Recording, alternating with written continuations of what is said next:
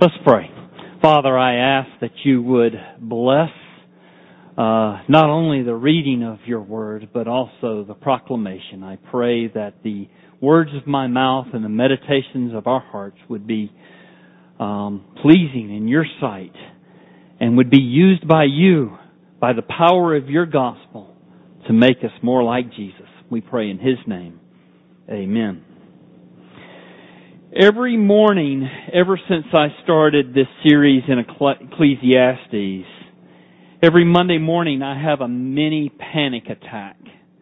I begin looking at the text to prepare what I'm going to preach in 6 days, and I panic because I simply don't understand it. And I have a $60,000 education from Westminster Theological Seminary. Conservatively speaking, I probably have $30,000 worth of books on my shelves to help me know how to read Scripture and teach Scripture. I have 22 years of experience under my belt as an ordained pastor. But when I read the passage from Ecclesiastes on Monday morning that I intend to preach, it might as well have been written in Chinese. No offense, Lily. I tell you this because I imagine some of you are in the same boat as you read through the book of Ecclesiastes. I wanted to tell you about my panic attacks to encourage you. Now, that may not be very encouraging to you. Pastor, if you can't understand it, how can I? Well, it's a difficult book to understand if you just sit down and read it through in a cursory manner. It takes work. I thought that I might be a further encouragement to you to outline some of the steps that help me to understand the text. Now, you might, it's too small. This is just my worksheet from that I print out on Monday mornings. And I read through it prayerfully a couple of times.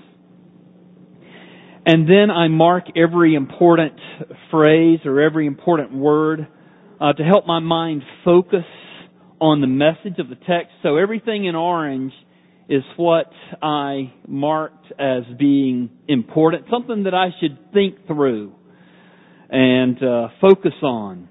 I've also learned since I started preaching Ecclesiastes to especially mark the words vain or vanity or empty or the phrases under the sun or striving after wind. And so you'll see these pink, it kind of looks purpley, but these pink marks through there. This is the word vanity or the phrase striving after the wind.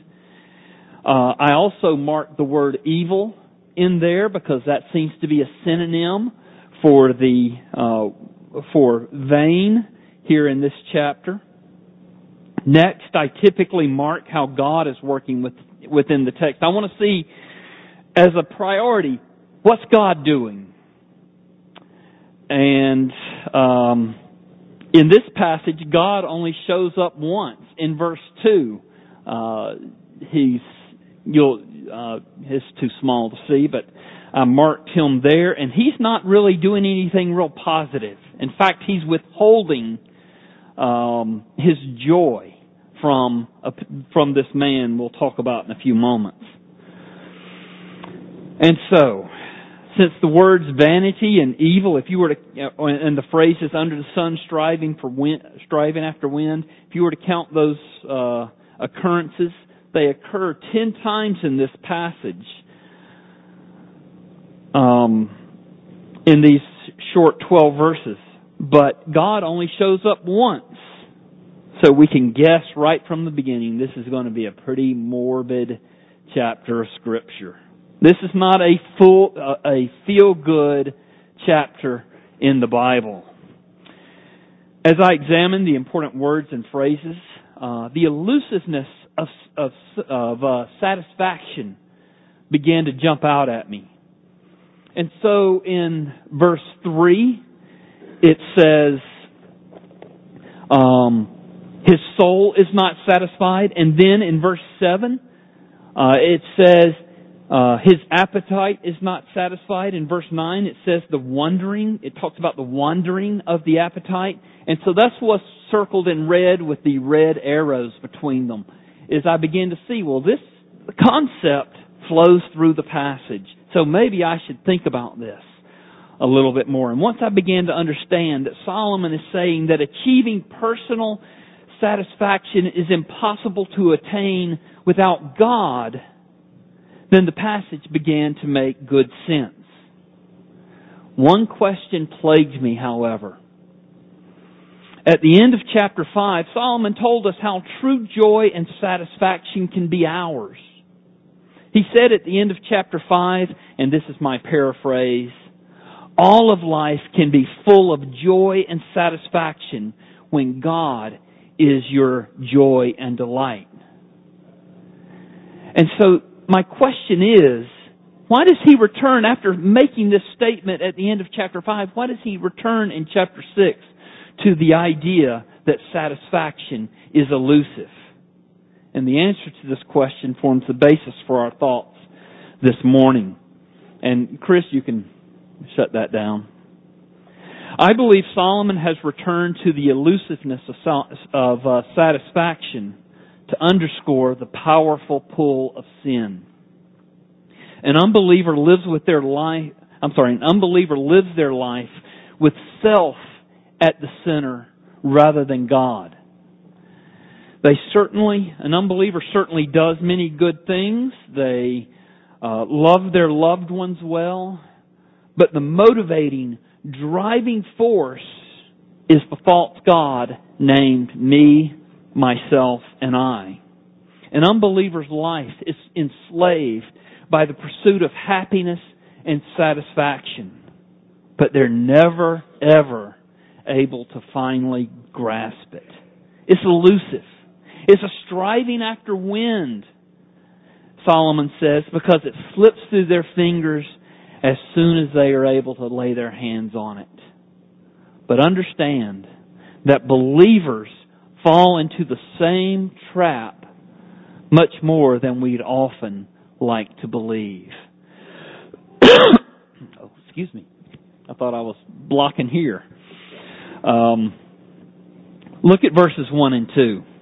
Here's a man who has reached the pinnacle of what most people chase after all their lives. The guy in verses 1 and 2, he has a fortune. And he's also famous. He's respected by everyone. He has attained everything he desires. But the joy and the satisfaction that we think that comes with this kind of life, it eludes him. So look at verses 1 and 2. There is an evil that I have seen under the sun, and it lies heavy on mankind. A man to whom God gives wealth, possessions, and honor, so that he lacks nothing of all he desires, yet God does not give him power to enjoy them, but a stranger enjoys them. This is vanity. It is a grievous evil. So he points to this man as an illustration of how satisfaction and how happiness eludes us apart from God. And then he points to a second man. This man lived the ideal life, yet without God. This man had 100 children. And in verse 6 it says he lived 2,000 years. But it was impossible, he says, for him to enjoy true satisfaction in life, or in life's good things, because without God, nothing has eternal or abiding significance. God is the only one who is able to give us true and lasting happiness and the fullness of satisfaction that our soul longs for. So look at verse 3. As he describes this second man. If a man fathers 100 children and lives many years so that the days of his years are many, but his soul is not satisfied with life's good things, and he also has no burial, I say that a stillborn child is better off than he. And then in verse 6, even though he should live 1,000 years twice over, 2,000 years, yet enjoy no good. Do not all go to the one place. Methuselah, the guy who lived the longest in the Bible. This guy lives twice as long as Methuselah and never, ever attains true happiness and the fullness of satisfaction that our soul longs for. It's obvious to us that Solomon is using poetic heightening to amplify his point. Who could father 100 children? Who can live 2,000 years? So it should not surprise us that he also makes an outlandish statement to demonstrate how pitiful a well-lived life is without God. He says that a stillborn child is better off than the man who lives 2,000 years with 100 children. Look at the end of verse 3. It says, his soul is not satisfied with life's good things, and he also has no burial. I say that a stillborn child is better off than he. In fact, verses 4 and 5 then talks about the stillborn child. For it comes in vanity and goes in darkness, and in darkness its name is covered. Moreover, it has not seen the sun or known anything, yet it finds rest. Talking about the stillborn child, rather than this man who is described in verse 3 and verse 6. I understand that pro-abortion advocates use these verses to justify abortion. Jesus uses the same kind of poetic heightening when he says in Matthew chapter 5, if your right eye causes you to sin, tear it out and throw it away. For it is better for you to lose one of your members than your whole body to be thrown into hell. And if your right hand causes you to sin, cut it off and throw it away. For it is better that you lose one of your members than your whole body go into hell. Jesus here is using poetic heightening as well. Or when he says in the Gospel of Luke, if you don't hate father, mother, sister, brother, you're not worthy of me. That's poetic heightening to show us that he should be first. He's not literally telling us to rip out our right eye, cut off our right hand, hate father, mother, sister, brother. Using poetic heightening. So if the pro-abortion advocates are missing their right eye and their right hand, then I might consider the sincerity of their argument. But I haven't met any yet. The soul is never, ever able to enjoy true and lasting satisfaction in life's good things, according to Solomon, because the soul's appetite is never satisfied for long. In verse 7, he compares it to the appetite of our stomach. We work hard to have food to eat, but then we go to work hard, and we get hungry again. And so the cycle goes on and on. Verse 7. All the toil of man is for his mouth, yet his appetite is not satisfied. His point is that we always have a desire for something more. And this is true of everybody in some form or fashion. This is the point he's making in verse 8.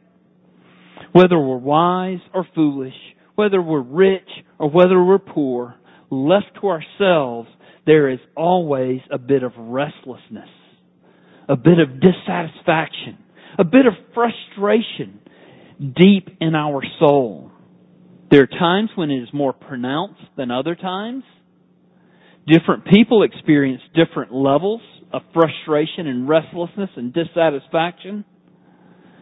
But it's always there. A constant craving across all of humanity. And Christians are not immune. James wrote to believers about this. He says, what causes quarrels and what causes fights among you, as he's writing to the church? He says, is it not this, that your passions are at war within you. You desire and do not have. You covet and cannot obtain, so that you fight and quarrel. As Christians, we have been freed from the slavery of sin. We are no longer bound to worship the false god of me, myself, and I. But we still must contend with the flesh, or what the Bible also calls indwelling sin. Many Christians underestimate the presence and power of indwelling sin. We still have the yearnings. We still have these yearning desires for more. We still feel the tug of restlessness and dissatisfaction and frustration. We desire God to be first, but we seek to find our satisfaction in things in this world, or in ourselves, or in our relationships, and we could go on and on and on. And when there's something lacking that we feel like we should have, whether it be in possessions, or relationships, or looks, or anything else,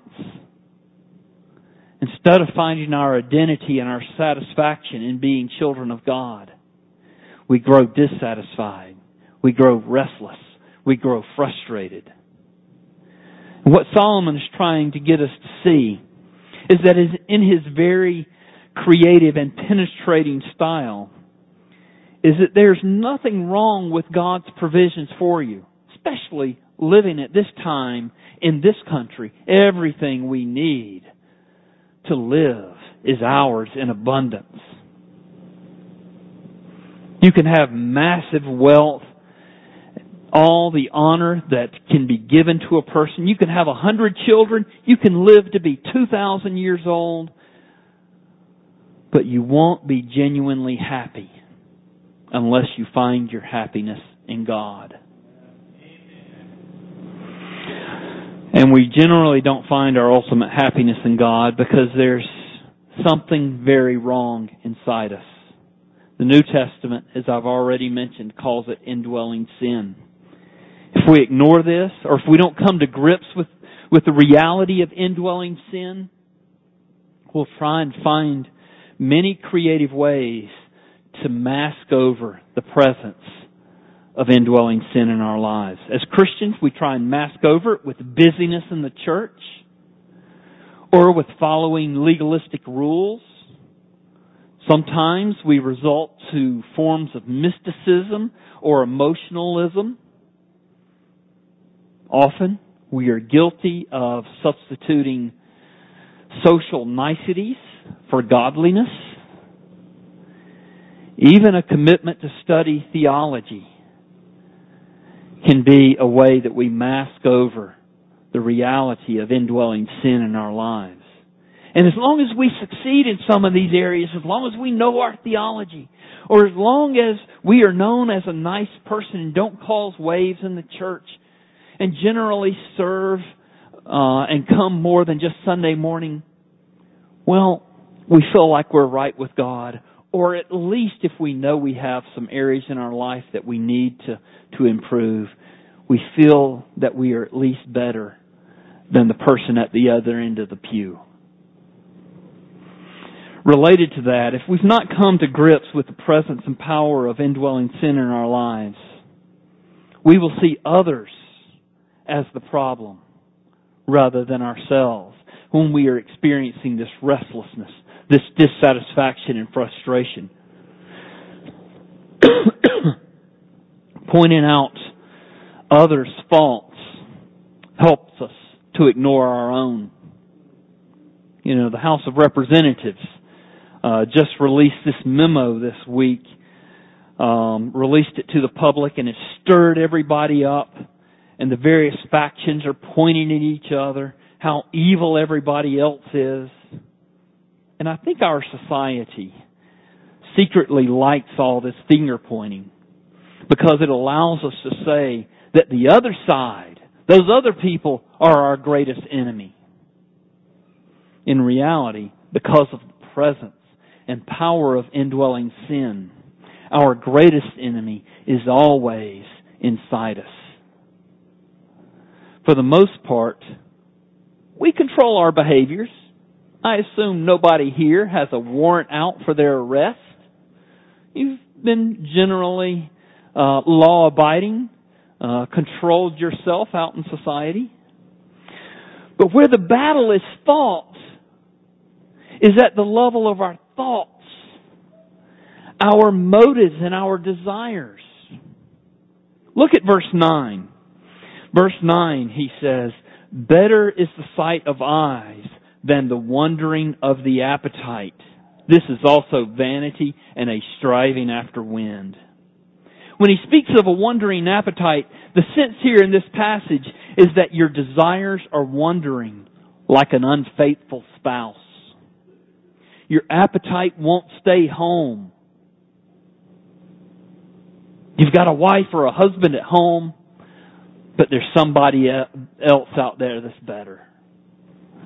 And he says that's what our desires are and our appetite is like. And so the appetite here is a metaphor for the indwelling sin. If God flashed our inmost thoughts on that overhead, it would be devastating.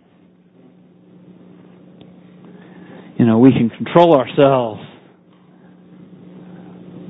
and we put on the behavior, especially on Sunday morning when we put on our Sunday best.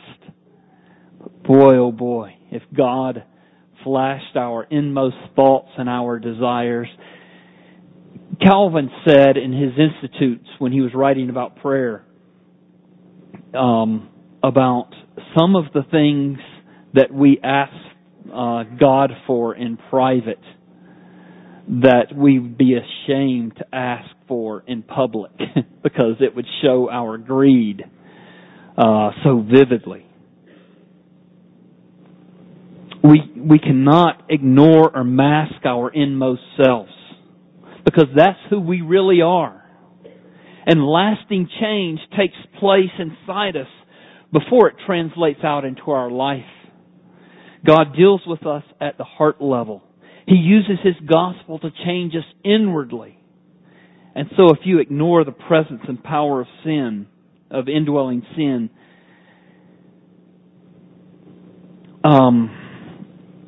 you will be unable to experience the life-changing power of the gospel. The kind of change that God is aiming at in His people is not just a change that results in a better marriage or well-adjusted children or a freedom from a few nagging sins. God's goal is that we would actually become more like Him in our thoughts, in our motives, in our desires, and then also in our actions.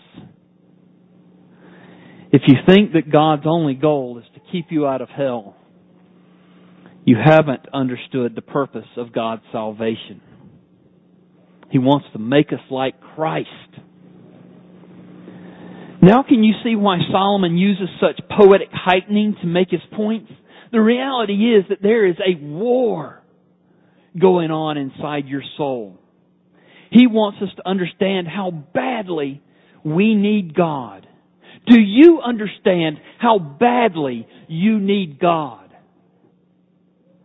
Paul Tripp says that his work with teenagers has convinced him that one of the main reasons teenagers are not excited by the gospel is that they think that they don't really need it. They're under the parents' confines. The parents set the boundaries. Generally, as they stay within the boundaries, they feel like they're a pretty good person. And they don't look inwardly enough to notice and see the reality that there's indwelling sin dwelling in their soul. Teens, do you know that you need the gospel? And adults, do you know you need the gospel as well? Solomon concludes this portion of the book by saying, in effect, that's the way it is. That's the way it's always been. You may not like it, and there's no sense in arguing with God about it. Adam sinned, and we've been crying ever since. So look at verse 10. He says, whatever has come to be has already been named, and what is known to man is, and that he is not able to dispute with one stronger than he. And then he says in verses 11 and 12, he asks a couple of questions. He doesn't give answers to these questions. He just wants us to think. He wants us to engage. And so the two questions, verses 11 and 12, the more words, the more vanity. And what is the advantage to man? For who knows what is good for man while he lives the few days of his vain life which he passes like a shadow? For who can tell man what will be after him under the sun? He doesn't give answers to these questions. And I think the subtext here is there anything so important in your short, brief life that you would put it before God? You know, Solomon doesn't speak much about God in this chapter. He gives very little hope. God in the gospel is certainly coming in the book of Ecclesiastes, but it's not here yet. One of the commentators says this is chapter 6 is one of the most depressing chapters in all the Bible. So I'm going to step in and I'm going to point you to God's hope. God knew that we would struggle mightily with wandering desires, even as Christians. In fact, before He placed His love on you in eternity past, He knew you inside out, through and through. And He didn't find anything lovable in you or in me. He knew we'd often push Him back to second or third, even 10th place in our order of priorities. But in spite of us, He loves us. He loves us eternally and infinitely. He will always love us with all the love that He has in His heart. He loves us so much that He sent His own beloved Son to die for us. He loves us so much that He will never ever push us away when we crawl up into His lap and say to Him, Father, forgive me. I've sinned against You again today. We can never out-sin His delight to forgive us. Additionally, and this is big, look back at verse 2. At the end of verse 2, well, I'll just read all of verse 2. A man to whom God gives wealth, possession, and honor. Remember, this is the rich man. So that he lacks nothing of all his desires, yet God does not give him power to enjoy them. This implies that God is the giver of true joy and abiding satisfaction, and that is the truth. And so look to Him. Ask Him to make you satisfied in Him. Ask Him to help you find your joy in Him. He delights to answer those kinds of prayers because He delights in you through Jesus Christ our Lord. Let's pray together. Father, we thank You for our Lord Jesus Christ. Lord, His death and His resurrection was able to pay for all of the sins of our wandering hearts, all the sins of our wandering desires, all the sins of our delight in other things above God. We thank You for Your love. Help us to find our joy, our happiness, our satisfaction in You. We pray in Christ's name. Amen.